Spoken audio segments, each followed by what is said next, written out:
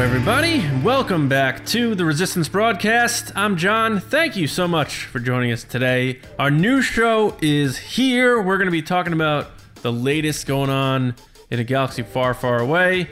Mandalorian stuff. A lot going on. We're going to cover it all, but we have a lot of other stuff we want to get into about what we have going on later this week, because this was supposed to be the week of Star Wars Celebration.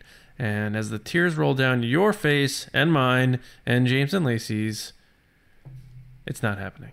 So we are trying to do things that fill that void. I know there's going to be a lot going on this weekend, so we want to get into what we're going to be doing from our end here, from the Resistance base to your hearts. So how are you guys doing, James and Lacey? We were probably a day away, should have been a day away from leaving for California.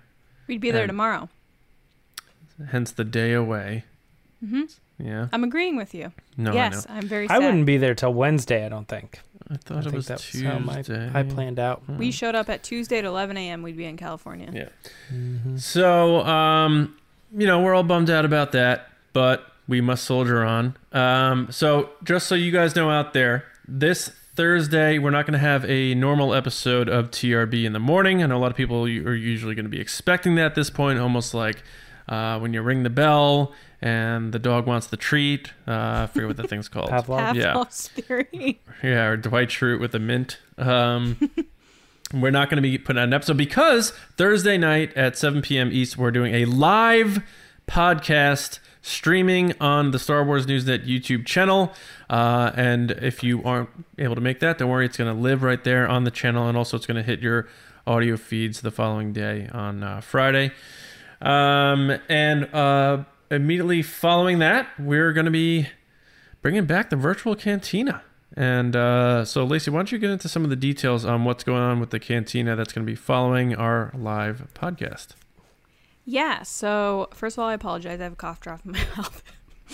But Podcasting 101, just shove a hard candy in your mouth and clack that thing I have around. a sore throat and I'm losing my voice, so I was like, it's either Remember this or Cream I'm in Savers? pain. I did like Cream Savers. Anyway, so the virtual cantina is on Thursday. It's at 8:30 following our live show. We have a full house, which is super exciting, and we're going to do round robin style of 3 different sections with Star Wars fans. And during that time, we're having a special, the virtual cantina shirt that James designed. It's a brand new design that's only available when the cantina is open. So after the cantina closes, you can't get it until the next time that we do the virtual cantina. And the design is super cool. It's one of my favorite ones, actually, that James has ever done. And it's a play off of the Galaxy's Edge Olga's Cantina, which I have not been to yet. But it's super fun, super cool. And we hope to see you there. But yeah, we have a lot of other shirts too, which I'll let James get into.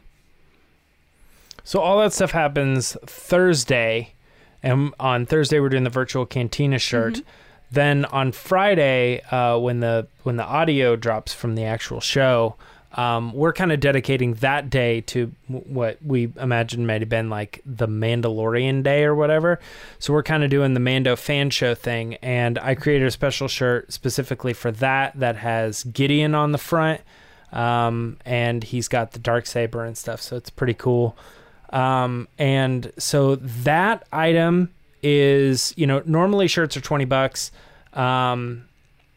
And this shirt in particular is the tri-blend color. So that normally those would be $25. But anyway, the point that I'm trying to make here is that the all things Mando fan show are 10% off. So we're going to do 10% off of that particular shirt, the new one, the Gideon one. So it's something like $23 or something. So it's a little bit of a deal on a nicer tri-blend shirt. And then the other thing is that the regular Mando fan show design, which comes in a couple different, like a hoodie and stuff. If you've been eyeing any of those items, those are also 10% off for just the one day on Friday. Following that, then on Saturday, we have a special Resistance broadcast shirt that features Rey and Kylo going at it, and it's like red and blue, and it's kind of cool and contrasty and stuff. And that is on a white shirt, and I think it just looks like really good on the white, and Pops. that might even be the pops. Like I think the color and the way it's all put together is like really cool. Yeah. But I also made it, so I don't know. I don't know. That feels weird. On that day though, that shirt is 10% off, and anything else that's TRB related. So that's like our regular circle logo, our regular like words logo. This shirt that I'm wearing now, if you like that, just TRB, the Resistance Broadcast. Anything that's Resistance Broadcast related is going to be $10 off. So keep an eye. Off. 10% off, yeah. Is going to be, those things are going to be on sale. So if you're looking for them, head to the description of, nope. I don't know where you go. Go to the Teespring website, teespring.com/store/resistance broadcast. Yeah. And check it out. We have some other stuff that we're going to announce later on this episode, including a new Patreon offer for people who have been thinking about joining, but you're like, I don't know when the good timing is. Do I want to wait till Mandalorian comes out? Mm-hmm. I don't know. So we're going to hit you with that. And then towards the end of the show, we have some giveaway announcements to get to. But we know why you're here. And we are really good at giving takes about Star Wars news. Let's face it. So we're going to get into the Resistance Report right now. And James is going to run us through what's going on in the stories. And we're going to have some fun talking about it, as we always do. So James, what is cracking? It's the Resistance.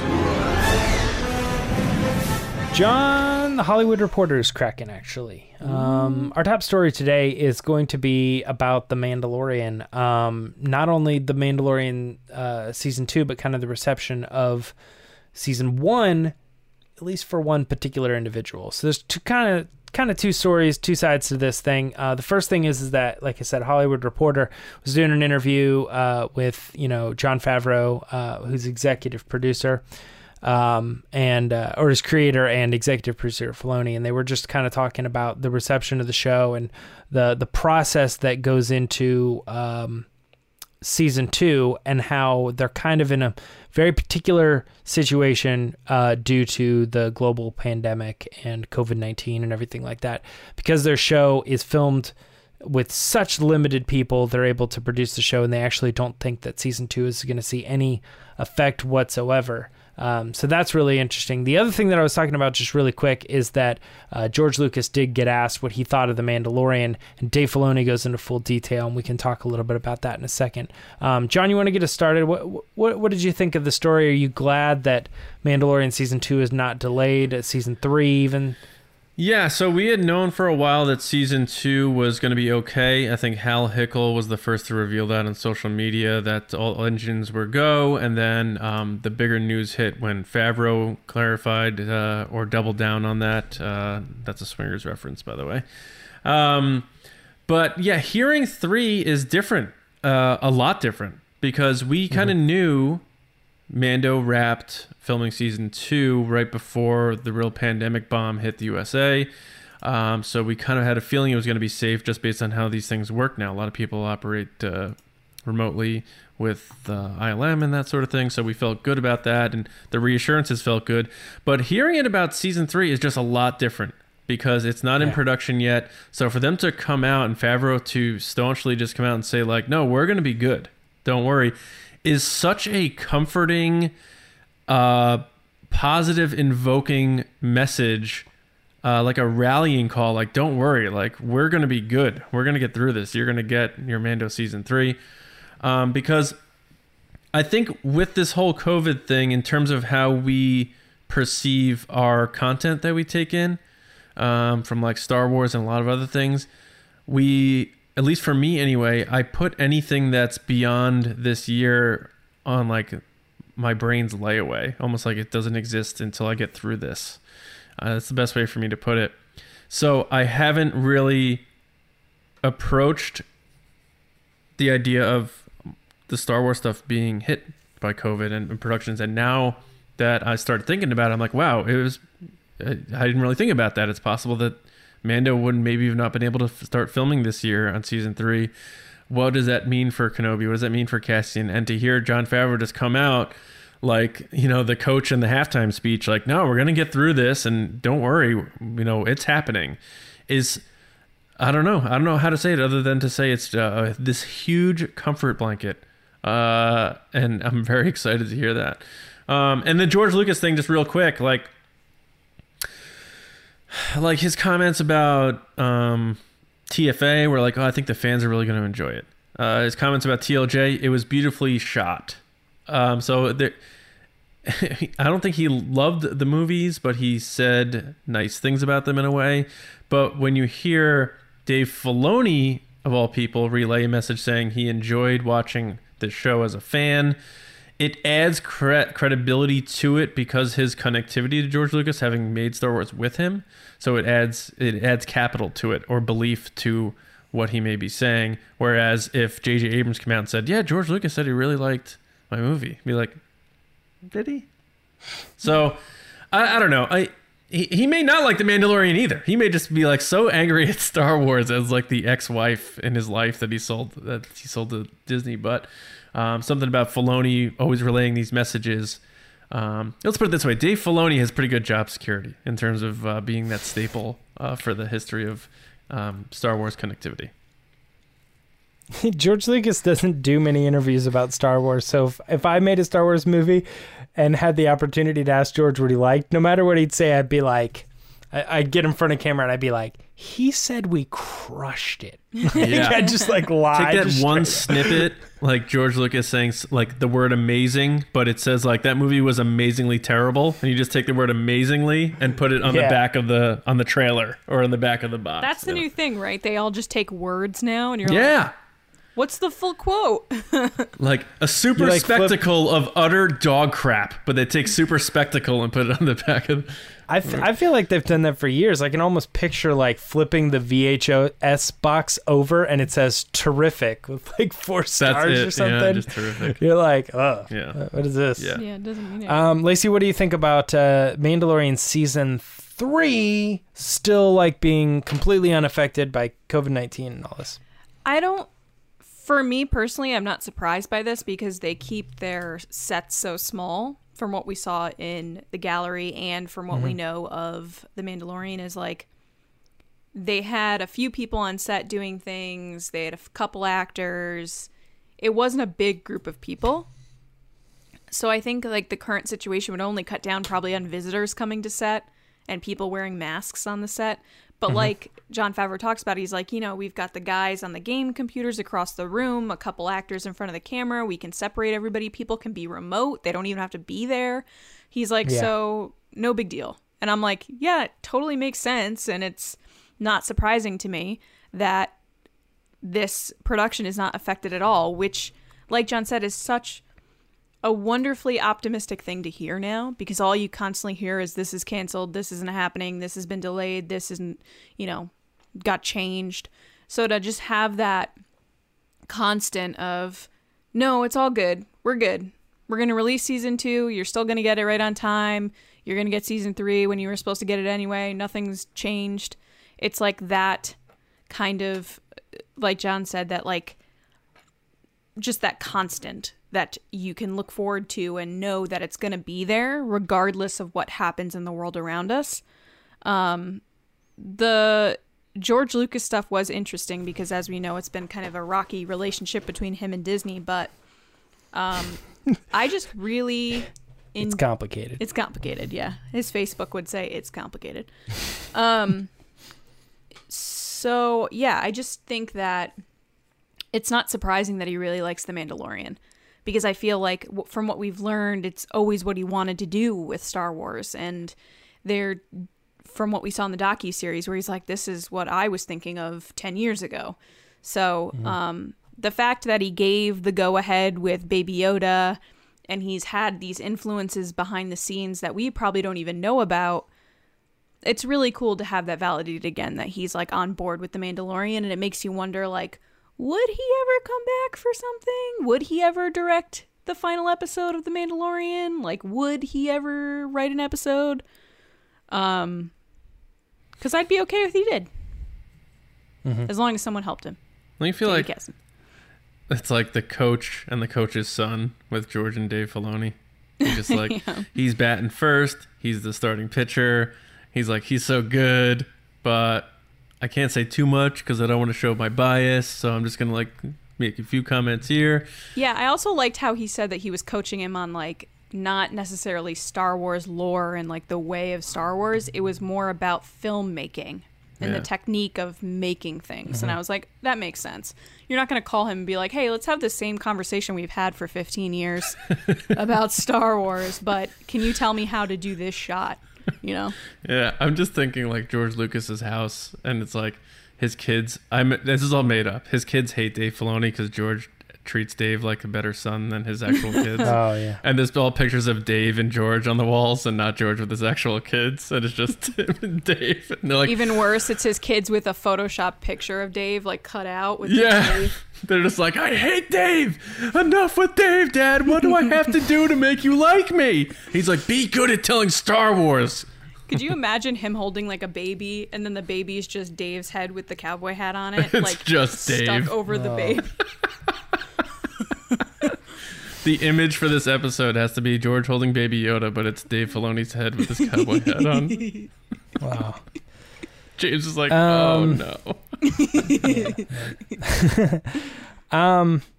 No, I think George Lucas is kind of like us in a way. Like no matter what way Star Wars swings, we're always going to be like, hey, this is what I liked about Star Wars. Like we might, might also be a little bit more upfront about the things that we don't like about Star Wars than George is.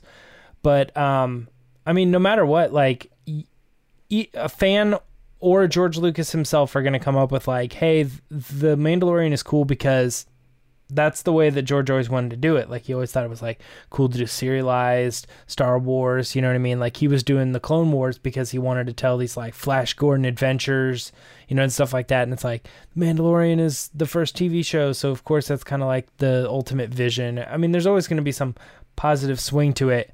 But I think you guys are right that I think that when he has worked with Dave Filoni for so long and kind of in a weird way saw him as the person who's being handed the torch, he's going to look at that probably a little bit closer than even something like Solo, for instance, which is like a character he like created, whereas he didn't really create Rey or Finn, you know what I mean? But I think like, if Dave Filoni was doing Solo, that would be pretty nuts. He'd be like, I got my eye on this one. But I want to talk about the Mandalorian season 3 thing too, because there's a band called Under Oath that I used to really like, and then we ended up touring with them and stuff, and friends of mine. But they did this thing because of COVID-19, because the whole music industry is like shut down, right? Basically, every band is out of the job. No one's making money. They don't even know what to do. And they tackled it head on. They came up with this thing called the Observatory, and it's this circle, and they did all these lights, and they put all these cameras around, and they had all their crew there with like all these cameras, and they live streamed the event, but then they sold tickets to the live stream. So they sold merch and tickets, and then they're doing rebroadcasts of the live stream, and you get to own it for a certain amount of time and stuff. And it was so successful. I mean, they hit like 6 figures like the first day the tickets went open, and they were in like New York Times and Forbes and stuff. They were being interviewed all over the place because they were basically the new face of how the music industry was going to work in this era. Mm-hmm. And they were being interviewed about all this content and the technology and how they're handling it. And I just kept thinking like, man, what a great time to be like the world's biggest Under Oath fan, because every other band is dead, but not your band. Yeah. Your band figured it out, and they got through, and they're putting out really good content more than anybody else. And that's how I felt about this news. Like when I hear like the Mandalorian was like still trucking along because of the technology and the way they're doing it, and like the process that they go into, because I'm like, do you know how infuriating it would be if like Marvel was like, yeah, we're unaffected by this, but Star Wars is like, we don't know what we're gonna do. Yeah. It would be like pulling your hair out. It'd be like, get it together. I'm just glad in this one case, this is one of those positive swings for Star Wars, is like, out of every other franchise that's trying to stumble along and figure out a way to have success in this odd era, Star Wars is like, no, we got this. We've figured out a way to do shows with like 24 people on set tops, and they're all spaced out, and most of them are remote. It's just, that's so invigorating for fans. I absolutely love this story. Great story. Yeah.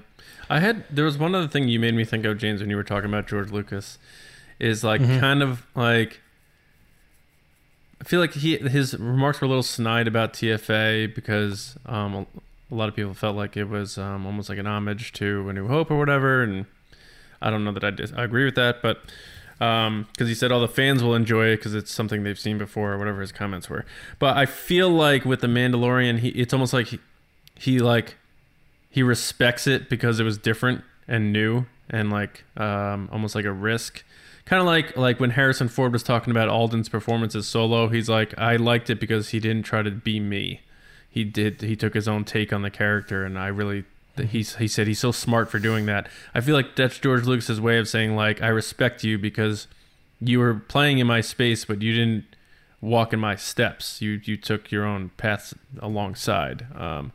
So maybe that's what he respects more than someone like doing a tribute or whatever people want to say, that I don't necessarily agree with, but maybe Lucas felt like, yeah, you did what I did and you were successful. Good for you. Moving on to the next story, because we were just talking about how certain people can like adapt to the times. Giancarlo Esposito has adapted to the Skype interview.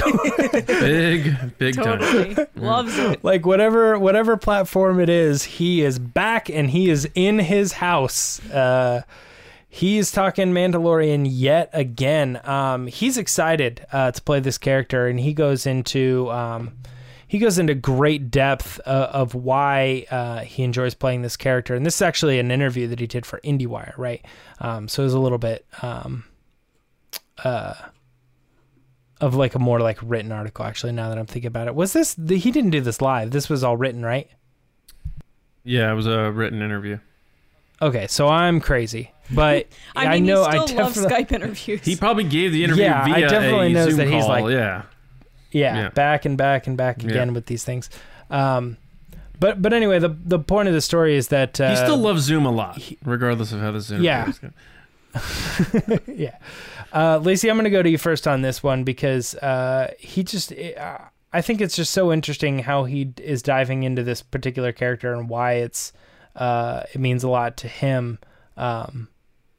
What's up? What do you think? Yeah, I think every time I see or hear an interview with Giancarlo Esposito, it's always about how much research he's done for this role, how excited he is for the role, how many awesome things are coming in the season that people don't understand.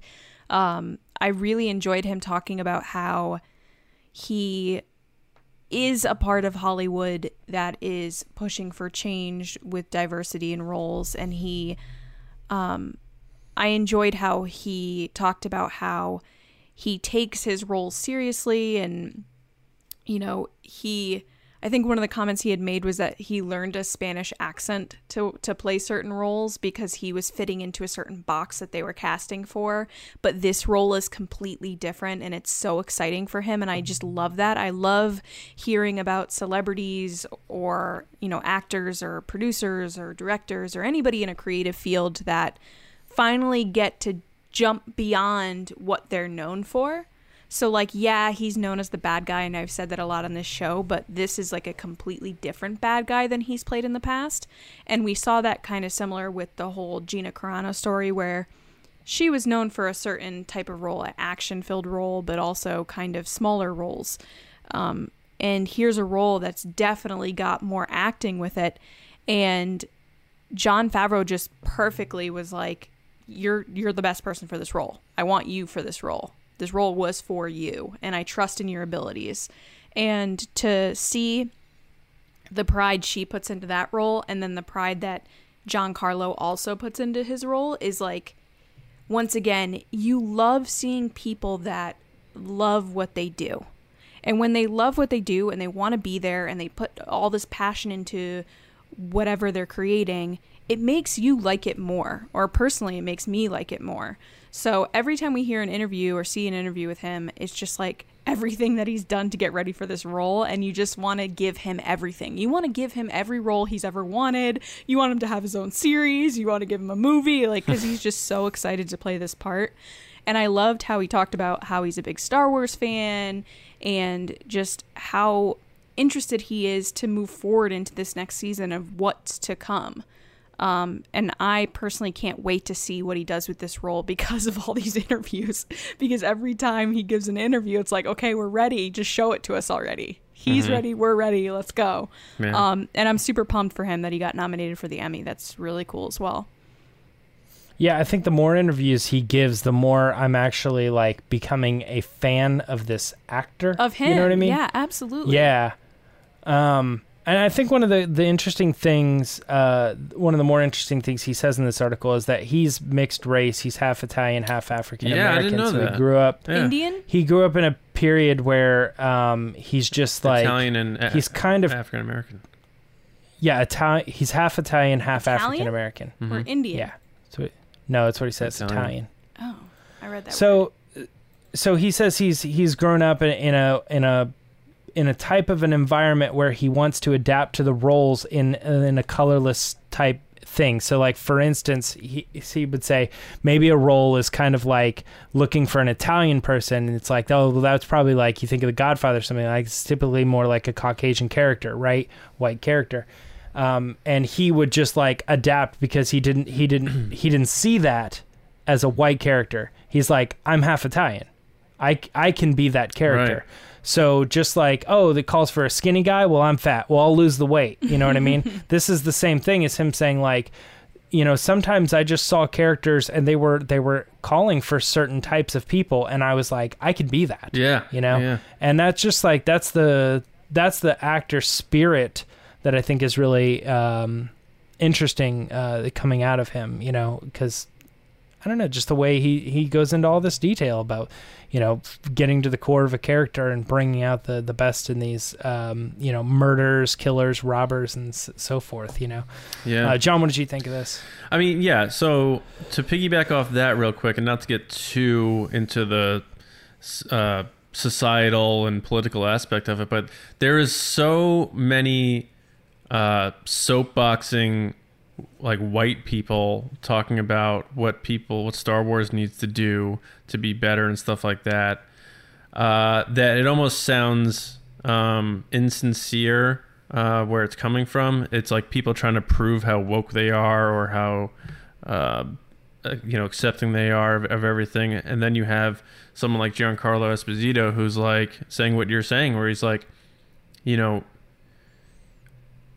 communism isn't based on a skin pigment, and there's all different types of people can play all different types of roles, and he sees it in a way that's almost like far beyond what we see as the standard for logic today and how you should treat those types of things. Like you said, like he sees that role, he's like, I can do that. I don't see why I shouldn't be able to do that.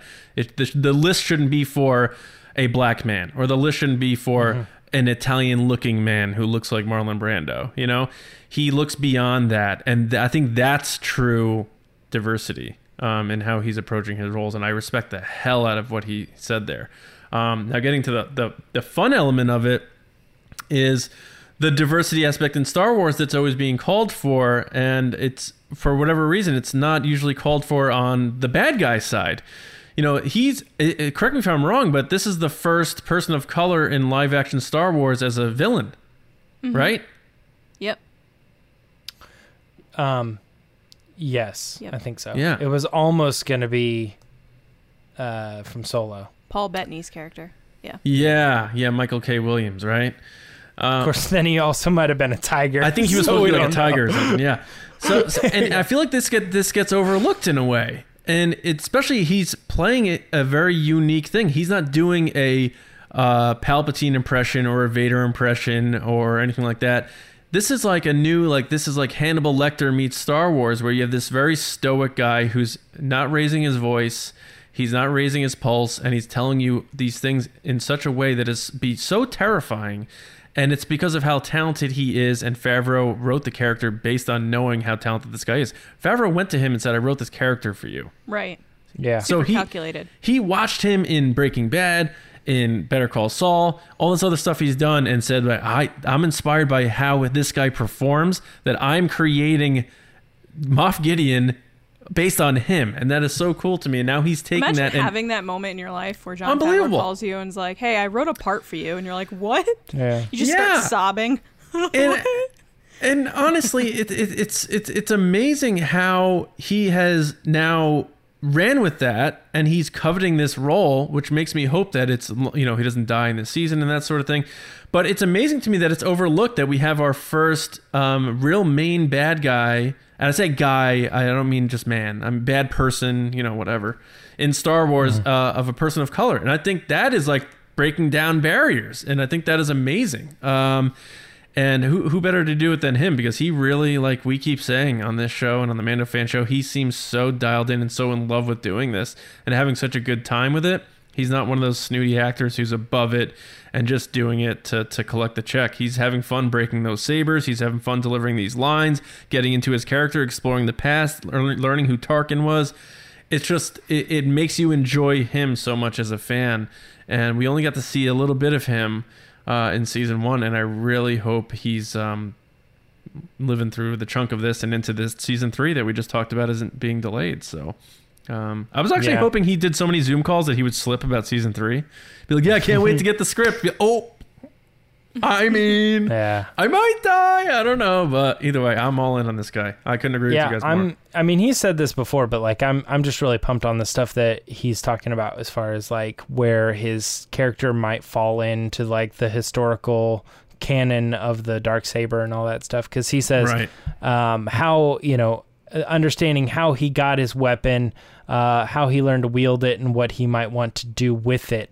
I can guarantee you're going to get all those clues in our next season. So, I don't know. It's just that, like, of all the people who have wielded the Darksaber at certain points, you got to think they highlight certain individuals because they're pillars of history. You know what I mean? And I'm excited to figure out how this guy holds up to everybody else who's wielded at one point or another. Is the lore of Mandalore still standing as it once did, as we knew it in the Clone Wars? Like, is it different now? The Mandalorians have changed their creed. Is the legacy of the Darksaber different now? Is it now just an artifact? Is it like, that's something we need to learn? Yeah. That's the weird like duality of the show, because like it's technically a prequel because it's happening before other content that we're aware of going on in the galaxy. That's fair. Like, we know like that the Empire doesn't survive, or whatever. But in other senses, this is the most up-to-date content we have on things like Mandalore, and the state of certain things after the fall of the Empire. This is your storytelling going forth. So like a lot of these characters you imagine might even be dead by the prequel trilogy, or I'm sorry, the sequel trilogy. Yeah. But this is new content for post Return of the Jedi. So it's, I don't know, just Mandalorian all around, man. Yeah, we had that big like the Mando and like Mando rules or whatever. People want that on a shirt. I'll have to maybe make like a better version of it or something. We got one other thing that and then some some other like little side stories to talk about. But one other major kind of thing that happened was there was a new audio clip, like a reading of Sam Witwer doing his section of the Clone Wars Stories of Light and Dark audiobook. Lacey, I want to throw this over to you. Did you get a chance to listen to Sam do his reading of the Darth Maul story? Yes, and we've talked about a lot of excerpts on this show in my 2+ years of being on here, and I've always been like, why did they pick this part? This sold the book for me. This clip of Sam sold the book that now I want to listen to the whole thing, or at least his part. That's just funny. Over and over and over again. He's so good. it made me not want to get the book. Oh my gosh, James, he's so good. Everything he does is good. From the inflection of his voice, the way he breathes in the microphone. Oh my gosh, it's so good. Yeah, but I mean, I don't know. To me, I was like, I didn't get anything from this because it was the way it was pitched was, you're gonna, as he retells the story of what happened after he was killed, and then this, and I was like, no, it isn't. Like, this is everything we already know, and I don't know. It really bummed me out because it just felt like Sam Witwer being like, and then I was at this place, and then I went to the other place. And then I'm like, I already knew all this stuff. This isn't a story. This is a loose recapping of what happened. He could read my grocery list, and I would listen to it over and over again. Yeah, I mean, that's fair. But I thought these were going to be like new original stories. I thought these were going to be like new original stories, and it doesn't seem that. It seems like this book is going to be potentially retelling stories of things that happened in the Clone Wars. Yeah, that's what it is. I was like, that sucks. I think it's made to introduce kids to Clone Wars because the age thing it says on it is like 8 to 12. And I think it's targeted to draw kids into the Clone Wars. So my mind is an 8 to 12-year-old because I loved it. So I'm in between both of you here. I obviously think Sam Witwer does a great job delivering the content. He did. I'm not saying that. I'm not saying he sucked. I was like, yeah, whatever. But like, so when I listened to him talk about it, like it's weird hearing Darth Maul doing an impression of Savage Opress. Like, so it's Darth Maul doing what he thinks Savage Opress sounds like. It's Sam Witwer doing Darth Maul doing Savage Opress. So it's so weird. But when I'm listening to it, I'm like, what is kind of funny about this? I'm like, I'm picturing like Darth Maul in a silk robe by a fireplace with a pipe, just like, come over, let me tell you a story. And he's reading this story by this fireplace, and he's all Darth Mauled out with his tattoos and his horns, but he's got a Hugh Hefner robe on, and he's got his cigar or his pipe, and he's telling you the story. And it's so funny because Darth Maul has 3 lines in The Phantom Menace, and then we think he dies. And they're pretty lame lines. At last we will have revenge, Okay, yeah, you have the IQ of a thimble. Yeah. Great. And now all of a sudden we learn that Darth Maul is William Shakespeare, apparently. And he's this poetic sonnet delivering, monologue delivering. Yeah, sure. I'm sold. Very smart, very, very eloquent person, thanks to the Clone Wars. And this was proof. I felt like I was listening to like a Shakespearean sonnet. And he did a great job of it. So I'm kind of in between both of you. Obviously, I thought it was great, but also it's for kids to get into Clone Wars, and that's cool with me. One of my like more negative points of the last couple episodes of the Clone War was there was a period where they gave like Maul the spotlight, and he was like, oh, like this and stuff, and I was like, it's just a little too Shakespearean, I think, and they're pushing him.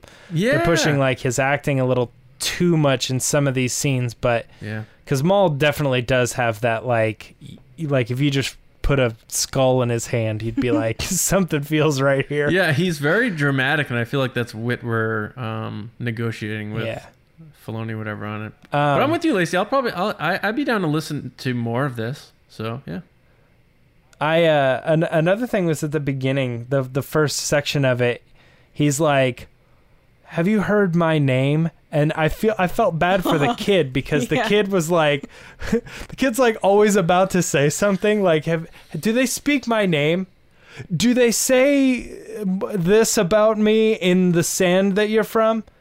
Do they say it in the space station? Do they say it in the, like, he just like, every time the kid's about to say, he like comes back and he's like, I have one more thing to ask you. And it's like, I don't know. The kid never actually gets to speak either, which is funny because then he's just like, let me tell you a story, kid. Yeah. And he's like, I never answered your question. I'm also trying to figure out if Darth Maul is British or not. He sounded British in this audio clip. I feel like it's like someone Like you know how like Shannon like moved to England from the U.S. and her accent like has been blended, or if someone moves from England, It comes in and out. Yeah. Yeah, Sure. I feel like either Sam Witwer's not the best at English accents, or Maul is just supposed to be some sort of weird blend where he's not supposed to sound like Kenobi sounds, but he's not supposed to sound like. I know what you mean. It's like it like depends on like what word he's If saying. the word is lost, not last. Like imagine if Maul was like the last of the Jedi. The last time I did this, At last we will have revenge. we will have revenge last time. Right? Yeah. Somebody He's Fran somebody Drescher. needs to do that. They need to do like actual good re-recordings of voices and scenes from Star Wars, but if the person had a different accent. We should do that. Let's do it. Yeah. At last we will reveal ourselves to the Jedi. At last we will have revenge. Don't worry, I feel it too. I don't have any good accents. All accents are bad. And Palpatine's like, "You've done well, my young apprentice." He's like Stallone. Yeah. Execute Order 66. I am like all the Jedi. All of them. Oh, vocal fry. Oh my god. Wow. All right. Sorry. Anyway, long story short, Sam is great, and I want him to do other books because he's that good. I would love. I thought it was funny too because we were talking about how they're like bedtime stories, and the first one they release is like, "I was in the depths of hell." Yeah. I mean, dramatic Maul has become a folklore. It's become a thing. And I turned my body into a spider because I felt like it. Like whatever. Yeah. Darth Maul read a book on metaphors and he just ran with it. I turned my body into a spider. Spider. Oh man, the Harley Quinn accent. Oh, jeez. Obi-Wan, All right. I'm coming for you, Puddin'.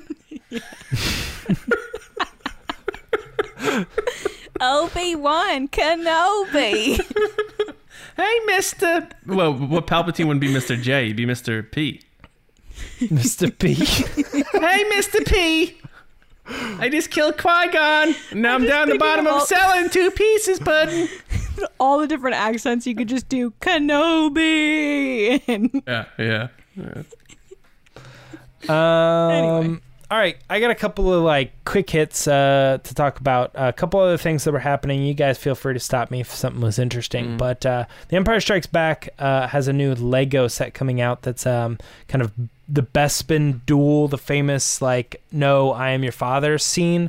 And they went to a lot of great detail to try to make it like as I don't know what to say here, real or true. Like I don't know, they just got excited about the detail that went into how this one was all put together. They didn't do. I thought it looked. Have they pretty made a Lego set of the Maul vs. Pre Vizsla fight or the Rey vs. Kylo Ren on? Oh my gosh, I knew you were gonna bring this up. Anyway, I think this set would probably be the Star Wars the one. Lego set that they would have given out at Celebration. Like this would have been the one people had to get tickets for and enter a lottery for, because they've done other ones at past celebrations, like the detention cell. I think was the 40th anniversary one. I can't remember what they did for last 2019, but 2017 was the detention cell. I'm pretty sure. Would they save in a celebration year? Would they save anything for New York Comic Con? Because there was some big Star Wars stuff in New York Comic Con in 2017, which also had a celebration that year, like the Brickheads thing. Exclusives, not so much. It depends on probably production. Like if the production got delayed, they'd probably push it to another show. But this and like the Funko announcement that they had recently about all the different things that are going out for Funko with the different the Yoda scene, which is really cool, and the Ralph McQuarrie figures. Those were all stuff they were going to have at Celebration that they need to sell, but they can't do it. You know, if I had the space, I would do display cases of some of my favorite scenes in Star Wars, but I wouldn't want it to be Lego though. I'd want it to be like real detailed, like Black Series, toys. but or Hot Toys with the proper posings. But I mean, this is cool. I mean, this is legit. I had fun checking it out and seeing how they interpreted it and that sort of thing. DJ Elliott loves the Legos. He's all about it. Nice. The third book in the Alexander Freed's Alphabet Squadron trilogy. We got the title and the cover. They were both announced. The book features the character Will Lark, which is one of 5 members of Alphabet Squadron, and the book is called Victory's Price. I thought this was weird. Can't wait for those quick hits or the this is what happened in the book video on the Star Wars Newsnet YouTube channel from James. Yeah, sure. There are 5 members of Alphabet Squadron, and the first book had D, and E. Yeah, sort of. And they put Erica Quell, who's like the leader on the first book. That makes a lot of sense. And on the second book, they put Chasna Chaddock, and I'm like, oh, okay. So is this story going to focus on her? No, it doesn't. She just happens to be the character on the cover. And so I'm like, well, this is weird. Who are they going to put on the? What are they going to do for the next one? And they just put one of the other 5, and I'm like, something's not right. How is that? They're just going to be a trilogy with only 3 of the 5 characters. I feel like we're waiting for another announcement that they're going to do 2 more, and I just feel like it's very obvious that they're going to add to this series, or potentially do 3 more, and then they do like the 2 other characters and the main villain of the series, or something like that for the last one. But something's weird because I just look at that and I go, why Will? Why is he on the cover? That's odd to me. Like, why not Nath? Why not Kairos? Why Chaz in the last one? That didn't make sense to me either. So it just feels, I don't know. It just feels kind of weird. It's like doing, well, I don't know. It's like doing 2 Star Wars movies, and the first one has Luke on the cover, and the second one has Leia on the cover. Depending on who the authors is, you're not gonna do a third one with Han on the cover. Right. Feels weird, right? Depending on who authors are, authors sometimes do get creative control on what goes on the covers of their books, but the publishers, I don't know why he would choose those characters. But the publishers, I mean, I haven't read the third one, so obviously, but the publishers ultimately make the decision. So it could be Siglain, it could be someone else saying like, we're going to go with this. We think this color scheme will fit better versus, in a set with these, or this, I don't know. There's a lot of things go into it, but I don't know.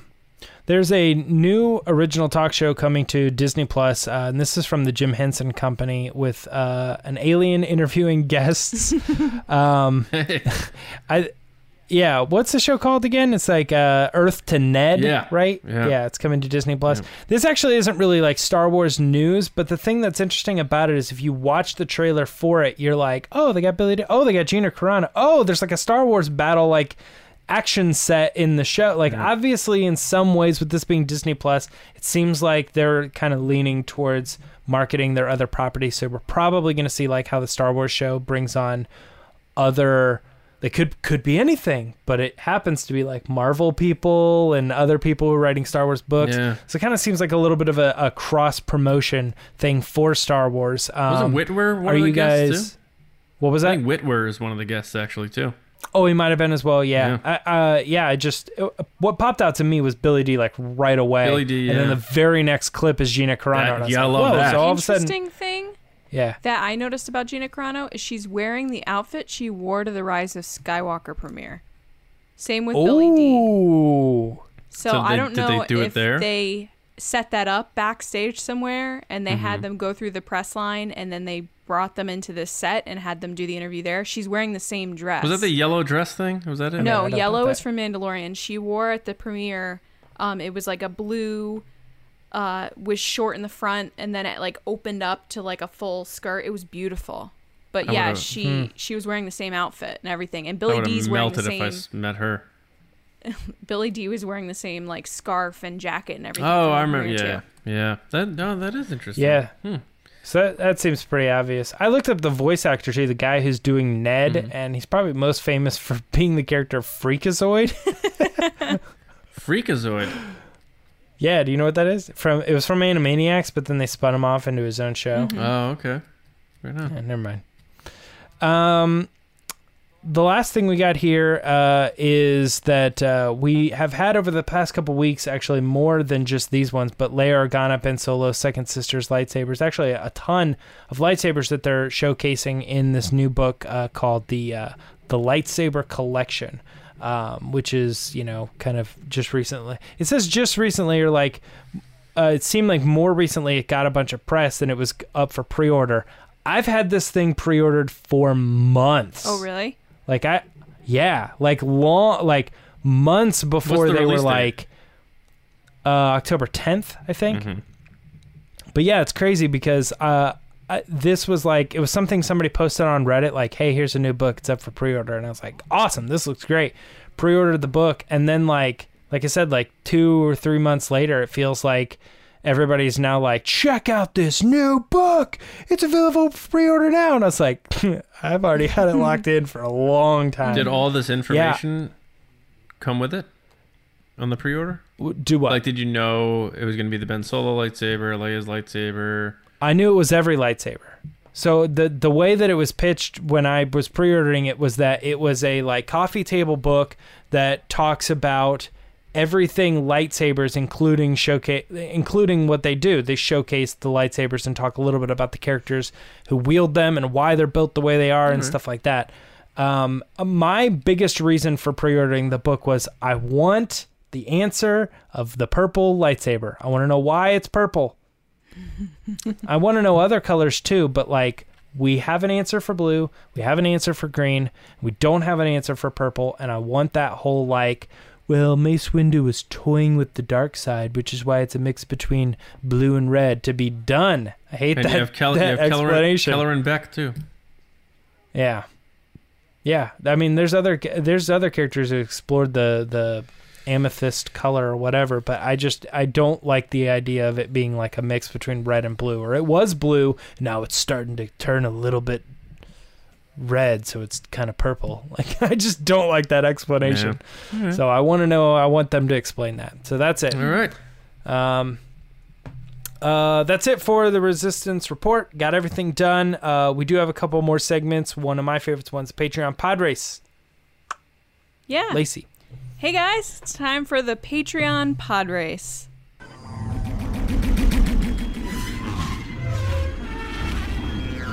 So before we get into that, we have some other information that we're going to share. First of all is if you ever want to support us, there's lots of different ways. You can like this video, comment, subscribe. You can follow us on Twitter at RBATSWNN. You can follow us on Instagram at The Resistance Broadcast. And if you want more extra content, including 8+ mini episodes a month, mailings, private chats, all different types of stuff, you can head over to patreon.com/Resistance Broadcast. Starting at $2 a month, the tiers go up. As you go up in different rankings, you get more access and more benefits. We have a great community over there. It's a great place to just talk about Star Wars and have fun with other fans that just like to keep things positive, which is great. And I got to tell you, the Discord chat we have, which is Commanders and Up, is always crazy, right, guys? Like, always people in there at all hours of the night. Not to interject too much here, but it's like we'll have legit debates on there, and there's a lot of people in there, but everyone is chill, everyone's cool, everyone's like, oh, I see that, or it's like how it used to be, and that's my favorite part of it. It's like escaping, it's like going back in time and having Star Wars discussions when people were cool with each other, but being able to talk about stuff happening in Star Wars now. Absolutely. So right now, if you're on the fence of, I don't know, I've been thinking about it, but I'm not really sure, we have a special offer happening right now on Patreon that if you join starting at the commander level or up, you get a special 4-sticker exclusive sticker pack that would have been the stickers that we would have given out at Celebration. That's the only way you can get them. So I have them here in front of me, actually, so I'll get to show the video people. I'm sorry if you're audio, but I'll describe them as I'm showing, and maybe you can stop and go see it on YouTube. But okay, first of all, we have the Resistance Broadcast sticker. It's our logo. And they're vinyl, right? They're like legit. They're vinyl stickers, so they're waterproof and weatherproof, no matter where you place them. We have Make Solo 2 Happen, of course. Of course. We have a new sticker that no one's ever seen before, which is the Mando Fan Show helmet sticker. So it features the helmet from the show that comes in at the beginning and the end, and then also for the lower thirds that show our names and stuff. I just heard the theme kick in when you showed that sticker. dun, dun, Bum, dun, bum, dun, bum, dun. bum, bum, bum, And last but not bum, least, bum, we bum. have our newest design, which is Gary the Porg. Aww. So it's a reworking of a popular design from before I joined, which was Carrie Fisher's dog Gary in a Porg outfit. We got it redesigned in like kind of a Disney Pixar-y style. It's super cute, so you get one of those as well. So that's what you get if you join at the commander level or higher. And if you're a commander, admiral, or general, you get these stickers automatically as a thank you for being part of the Resistance. Yeah, That felt like an Apple announcement. Oh yeah. Yeah. And if you buy the new iPhone, you're getting Apple TV Plus for free. Like, Crowd erupts. I try to be that cool. So speaking of generals, the point of this segment, outside of the cool stickers and everything else, is to give the generals, our top tier, a chance to be a part of the show. So first of all, I want to thank them.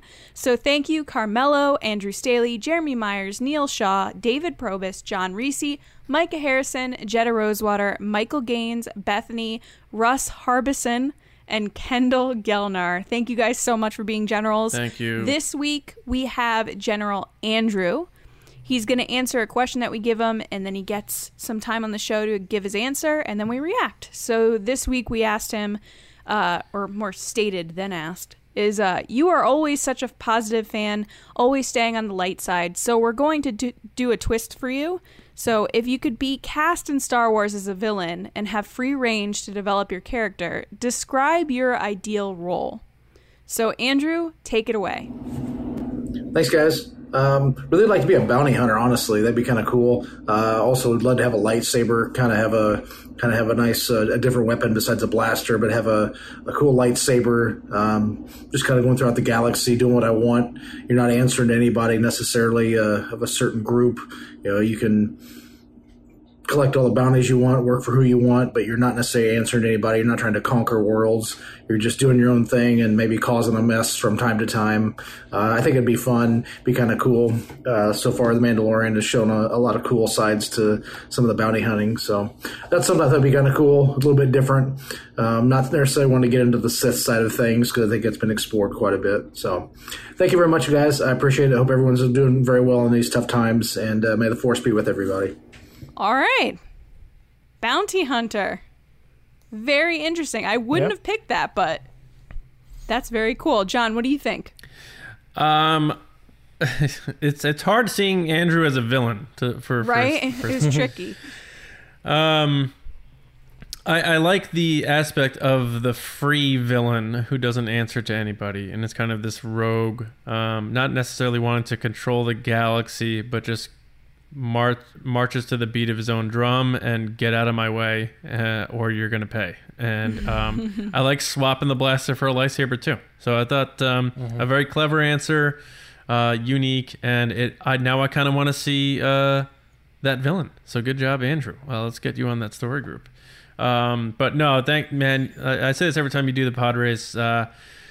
You are the textbook of a good soldier for being a Star Wars fan, and I'm honored that you're a part of our general crew here, and I always enjoy your pod races too, and as you said to us, I hope you're safe and well too, and we'll see you next time around, and of course in the chats and on Twitter and stuff like that. Thanks, bud. James? Yeah, I definitely like the answer, the idea of the bounty hunter with the lightsaber. That's solid, because one of my more anticipated Black series that they're probably never going to do is a group of stormtroopers called the Scar Squadron from the comics, and their leader uses a lightsaber. It kind of like sets him out as the leader. It's pretty sweet. So when you say like a bounty hunter, I picture the Mandalorian, but then I picture the Mandalorian with the lightsaber, and it obviously like rings true with the helmet and everything. And I'm like, yes, that is awesome. So that is a quality pick, Andrew. Glad to have you as a general. Glad to have you doing the Patreon pod race, man. Thanks. Yeah, absolutely. I loved the switch of the lightsaber. That's the coolest part. Thank you so much for your support, Andrew. You did awesome. And now we're going to head to Lacey for the Resistance transmissions. Thanks, Lacey. Oh my god. All right, guys, you know how this works. Every week, John puts up a crazy, wacky situation, and you guys give your answers. And I've never seen the question. I don't know what the scenario is. I don't know what your answers are, so I read them live, and we react and have some fun. Thanks, Lacey. All right. Now, the scenario this week is Han Solo and Chewbacca arrive at Jabba's palace looking for a job. Cough, make Solo 2 happen, cough. Isn't it cough? Oh, I cough? thought it was going to be cough, you're not wearing a mask. Get out of here. Han introduces himself, to which Jabba says he was expecting a man named Beckett. What does Han say in response? First up is Joey Sack at Joey Sack. Hey, Joey. Way to get your... Oh, he knows. We've gone over this. You can't change the rules. Well, every time? Way to get your handle, Joey, again. He said, Han, he had a slight weapons malfunction. That's one way to put it. Next up is Double C at double_C_21. And they said, Beckett. Oh, yeah, him. Well, everyone knows his name, so he decided to become a bartender. Well done. That's very good. Oh, I get it. Cheers. Cheers. Woody Harrelson plays Woody All on right. Cheers. I actually didn't get it. I was like, Beckett's not a bartender? Dun, dun, dun, dun, dun, dun. Yeah. This guy just hit us up. He's like, I just found you guys, and now I love you Yay, guys. welcome. So, thank you. Tell your friends. Next is Cam Ray at Cam Ray. Want to get your handle, Cam? Now Joey's going to feel bad. You weren't that excited about him getting his handle. I don't think I've ever told Cam, way to get your handle. All right, Cam. Joey. Cam said, well, if you want, I can bring him in cold. Oh, that has multiple meanings, too. I like that. Because Han got frozen. But he didn't know it yet at that point. Next is Sean Campbell at NY Isles 45. And Sean said, listen, Jabba, you seem like a wonderful human being. Guys like Beckett will dump your cargo at the first sign of Imperial trouble. Trust me, I never get boarded. And then Ron Howard goes, he got boarded. Yeah. Next, That's such a weird time that, like, George Lucas being like, we gotta add this scene back in. And he's like, but Han says human being. It doesn't make any sense. He's like, doesn't matter. We gotta add And this also, he says scene the back same dialogue to Greedo 5 minutes ago. Yes. Yeah. So weird. Next is Mark at the kind of Vakens, aka at _kind_awakens. Can I say something? Yeah. I love Mark Morikawa. Mark is awesome. Mark, I Yeah. hope you're doing well. Mark, never forget that he gave us JJ. Oh, okay. He gave me JJ. Well, he gave us JJ, and I just took it. Yeah. I know, did. but it felt weird because it just I'm still holding on to my like, chance to claim no something. context. Yeah. Never forget. Never forget K2SO. Don't ever forget. Especially because it was JJ, so it's just like never forget. You didn't know if like a side Yeah, I don't combo like- happened. What? He sent us JJ. All right. Jabba says, where's Beckett? Han says, he's busy learning hot crust buns on the Valacord. So where's this big gangster I heard about? Jabba says nothing. Han, you? Oh, they meant big, like actually. And then Chewie says, laughs in Shriwook. Because Jabba's big. Yeah. Yeah. Next is Cal. Hot cross buns. I'm assuming Kyle Baker with the B. Cal. That is him. That's him. So Kyle says at Luke's green saber, he says, Jabba, where is Beckett? Is he dead? Han, like a Rashnold on a Kylac? Jabba, huh? Han, like a Gindelson's pelt. Oh, it's from Solo. Jabba, Yeah. what are you trying to say? Han, yeah, he's dead.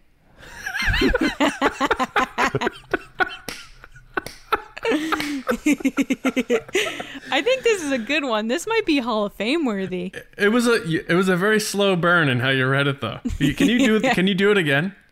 I So I don't know what these words, like the actual pronunciation of some of these words, so I get nervous and then I slow down my reading. Just go ahead, just John. You read forget it. that and just go straight for it. Yeah, or you can do it, John, you read it. I Go. don't want. Jabba. Well, move your. You highlighted it, so it says Lacey Gillerin over the word. Sorry. Jabba, where's Beckett? Is he dead? Han, like a Rasnold on a Calac. Jabba, huh? Han, like a Gingelson's pelt. Jabba, what are you trying to say? Han, yeah, he's dead. I love when Han goes, are they or aren't they? And he's like, yes, they're still with us. Yeah, I think that's Hall of Fame. You think so? Mm-hmm. It made me laugh, so I'm I just like he's dead. Yes, that's definitely the payoff. And last but not least is Valerie at ValerieGoGo1, and Han said, "I shot first." All All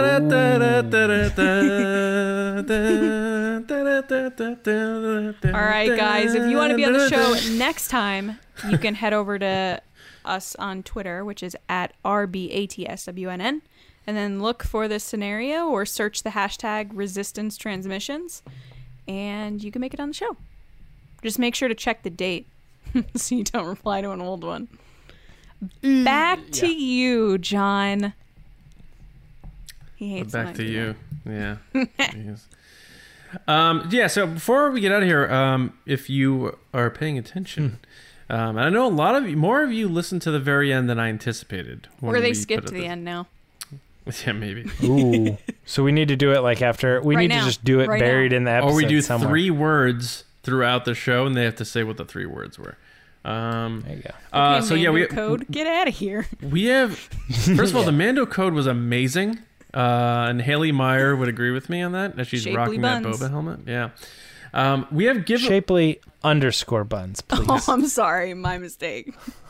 We have giveaways happening this week via Star Wars Newsnet, our website, and our social media channels of the Resistance Broadcast. We're going to be giving away 10 Empire Strikes Back figures, splitting them up via 2 giveaways. I don't know that we have the exact details ironed out, but just look for those announcements coming soon. We do. Oh, we do? I don't even pay attention. So one of the contest number 1 is through Star Wars Newsnet and through us. We're teaming up together to give away 10 Empire Strikes Back Black Series figures. You guys might have seen them floating around. They're in that big box. They come with special photos that you can put them in front of to take photos of. We're splitting it into 2 so more people can win. I know my first reaction as a collector was like, no, don't split up the set, but it makes sense. More people get a chance to win. So we're going to have one on Twitter, which will be a follow and retweet contest. And then we'll have another one on Instagram, which will also be a follow and comment or follow and like. The details will be on the post itself, and the image will clearly say giveaway on it, so you can't miss it. Yeah, that was close. I pretty much said all that. Okay. Except for all the details. Shut up, James. Jeez. All right. We want to thank everybody for listening. Wait, what about the other ones? And watching. What other ones? There's more? And make sure to follow us on our social channels, because we have our own set of giveaways to do. Those details have not been decided yet. But check there, because then you have multiple contests that you can enter and multiple things to win to celebrate the lack of celebration. What do you mean on our social channels?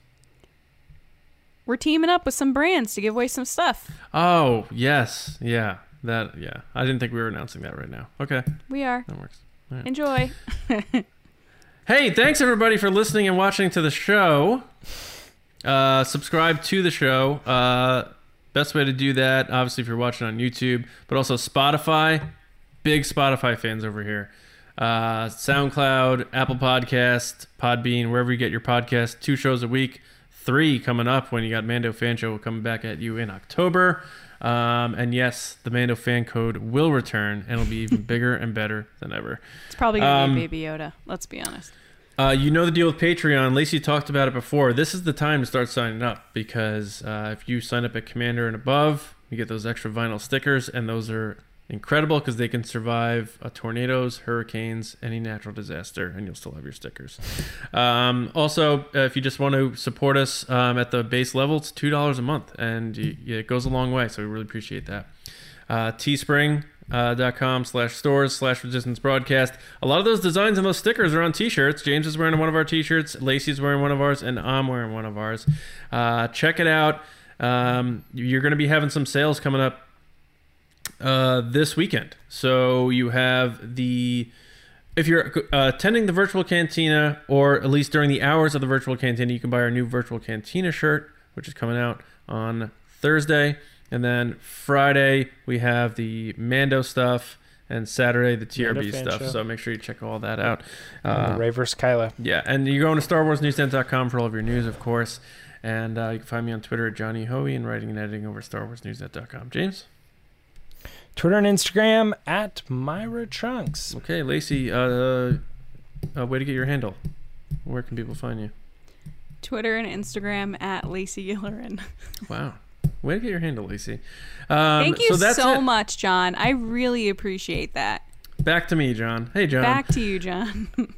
So usually I would say we'll see you on Thursday morning, but we're not going to see you on Thursday morning. Oh, no. Why? Because Thursday night.